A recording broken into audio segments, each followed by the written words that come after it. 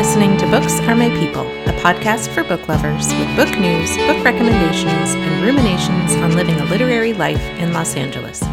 My name is Jennifer Calogeris, and this is episode 48, and I'm recording on Saturday, April 17th, 2021. By the time you're listening to this, both of my kids will be at school in person as of this morning. It's very exciting. I'm sure they're going to come home exhausted from all of the new stimuli of being out and about in the world, but I am very, very grateful. If you follow me on Instagram at Jennifer Calogeris, you might have seen my x-ray of my middle finger. I didn't break anything. My middle finger's doing just fine, thank you, but I do have a cyst on my middle joint that I had to get checked out. I mean, how often do you get an x-ray of yourself giving the middle finger? I've been struggling to find the time to read lately, which I realize is something maybe you thought would never come out of my mouth, but there's a lot going on with this transition back to school, and I started teaching a new course I had developed for UCLA, and I'm doing some editing work for a client on the side, and trying to get my own writing done, and I've signed up for way too many online art classes, so I haven't watched TV in months, and yet still struggling to find a good reading rhythm right now. So I do hope that changes. And also I found that I've started and stopped a lot of books lately because I just wasn't that into them. So that's been frustrating as well. As you know, if you've been listening to this podcast for a while, I am very book positive, and I'm only going to talk about books that I love and want to recommend. So no, I will not be revealing the names of the books that I haven't loved. And now it's time for some bookish news. The trailer for the Walter Dean Myers book to screen story Monster is out. I read this book when it first came out many years ago and loved it, and the trailer just gave me goosebumps. I'll leave a link in the show notes to it if you want to check it out. It's one of those really interesting young adult books because of its form. It's written as a screenplay, so I guess it makes sense that now it's being translated to film. It's one of those really interesting young adult books that I often recommend to students who are looking to work in a different or creative form because it's written as a screenplay. So it makes sense that it's now being translated to film. I read a really interesting article in Vulture about Sarah Gruen, the author of Water for Elephants, which is a book that has sold over 10 million copies. And the article discussed how she receives, in general, a ton of letters from prisoners who enjoyed her book. But she got one from a prisoner named Charles Murdoch, who was sentenced to life without parole for first-degree murder.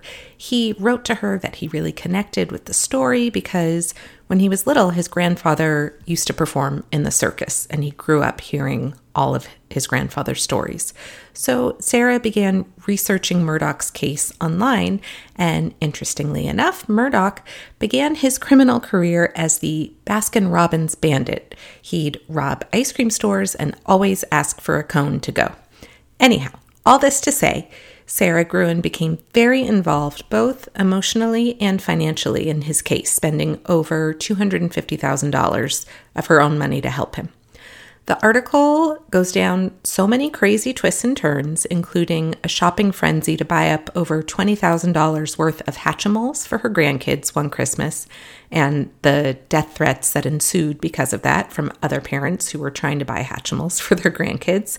And one other twisty turn I will leave you with includes various wigs being mailed to Sarah Gruen's house.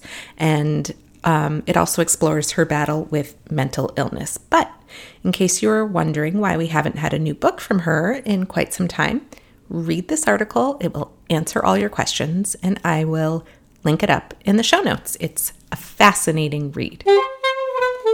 The Sympathizer by Viet Thanh Nguyen is also being developed as a TV series. I talked about his follow-up novel to The Sympathizer, which is called The Committed, on episode number 45. So that is all I've got. I'm still waiting for the breakout book of 2021 to arrive. If you think you've read it, let me know at booksaremypeople@gmail.com. I'm thinking it's going to show up somewhere between September and November. Now, onto the books. As I mentioned, I've been in a bit of a reading lull, so I'm very sorry to report I only have 4 books today. I usually do at least 5, so I'm sorry and I will make up for it. I've already been sent 13 books coming out in July, so I promise there will be lots and lots of books on the horizon. So I'm going to start today with my favorite read, which was No One Is Talking About This by Patricia Lockwood, and this came out on February 16th. If you think her name sounds familiar, that's because she is the author of the widely popular memoir Priest Daddy, which I have not yet read, but I will definitely get it after reading this novel. No One Is Talking About This really stands on its own in terms of comparison because I've never quite read anything like this. It's very poetic and really hard to summarize and make it sound as compelling of a read as it is because the writing is just so incredible. So the protagonist is unnamed, and we know that she spends a lot of her time in what she calls the portal, which is like a metaphor for online activity. And she's gained some fame because of her participation in the portal. And looming in the background of the story are threats from an unnamed dictator and threats from climate change. And she delves deeper and deeper into the life in the portal. But something happens, and I won't say what it is, that wrenches her out of that reality and pulls her back to real life, where she grapples with what it's like to live the life in front of her and feel real feelings and interact with actual people in the 3-dimensional world. It's an apt metaphor for our times and just a beautiful read. The form is written in these short, clippy phrases rather than a traditional narrative. It's a bit jarring at first, but I got used to it pretty quickly. And again, that is No One Is Talking About This by Patricia Lockwood. Next up is Of Women and Salt by Gabriela Garcia, and this came out on March 30th.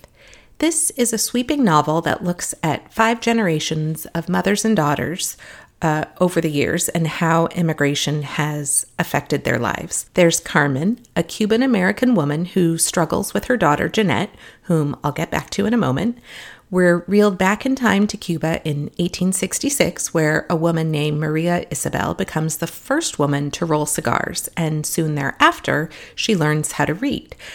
She's totally harassed at work, both emotionally and sexually harassed. She's subjected to not only this harassment, but also lesser wages than the men she works with and unwanted advances at the cigar factory. Her great-granddaughter is Jeanette, whose mother is Carmen, the woman I spoke about before, and she is living in Miami in 2014, recovering from an addiction to prescription drugs. The book explores the idea of where and how does a person take root and how permanent is anything really, but especially our existence as a residence in a space, especially if that space is not welcoming, which is putting it kindly, or outright cruel and hostile. And again, that is Of Women and Salt by Gabriela Garcia, and thank you to Flatiron Books for the advanced review copy. Next up is Too Good to Be True by Carola Lovering, and this came out on March 2nd, and I got this book as my March Book of the Month pick. This is a suspense novel. So this book is about a woman named Skye Starling who is just overjoyed when her boyfriend Burke proposes to her. He's a little bit older than her, and she feels like he's just a little more well-lived.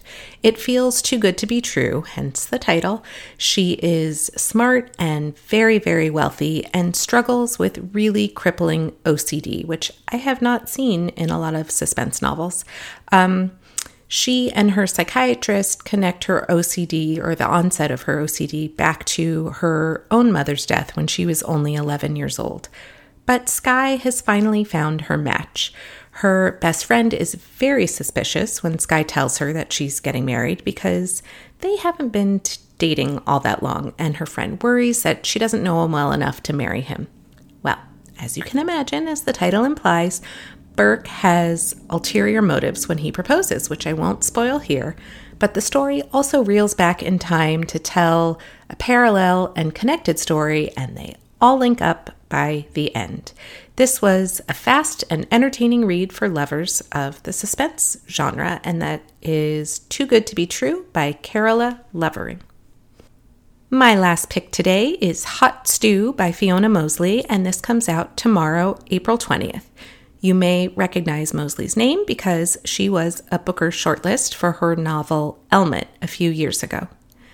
If you loved Elmet, I think you will also like this book, but this book is completely different. In Hot Stew, we are transported to Soho in London, and there's a building there that is just this prime piece of real estate, even though it's in a grittier neighborhood. And a woman named Agatha Howard, who has the means to purchase said building, sets her sights on developing it. The problem is the building is occupied by many tenants who don't want to leave, and this includes the ladies who work at the brothel in the building. There's Precious and Tabitha, who are frustrated because Agatha tries to eke them out by raising their rent. There are a ton of characters who come in and out of the story, but you get a real sense for what life is like in this particular time and place. I've read this book as being described as Dickensian, and I would agree with that assessment. Issues of poverty and gentrification and homelessness are explored, and I think if you liked the TV series Harlots, I think you'd enjoy this novel. And if you enjoy slice of life stories, I think you'd also enjoy this one. And again, that's Hot Stew by Fiona Mosley, and thank you to Algonquin Books for the advanced review copy. And that is it from me today. Up next, I am reading Everyone in This Room Will Someday Be Dead by Emily Austin. You can follow me on Instagram at Jennifer Caloyeris. Shoot me an email at booksamemypeople@gmail.com, and go to the show notes where I've linked up to anything I've talked about, including all of the books I mentioned, which you can purchase at my Books Are My People bookshop at bookshop.org. On the next podcast, May Cobb, the author of the highly anticipated The Hunting Wives, will be here to talk with us about some of her favorite books. And in the meantime, I hope you all have a wonderfully bookish week.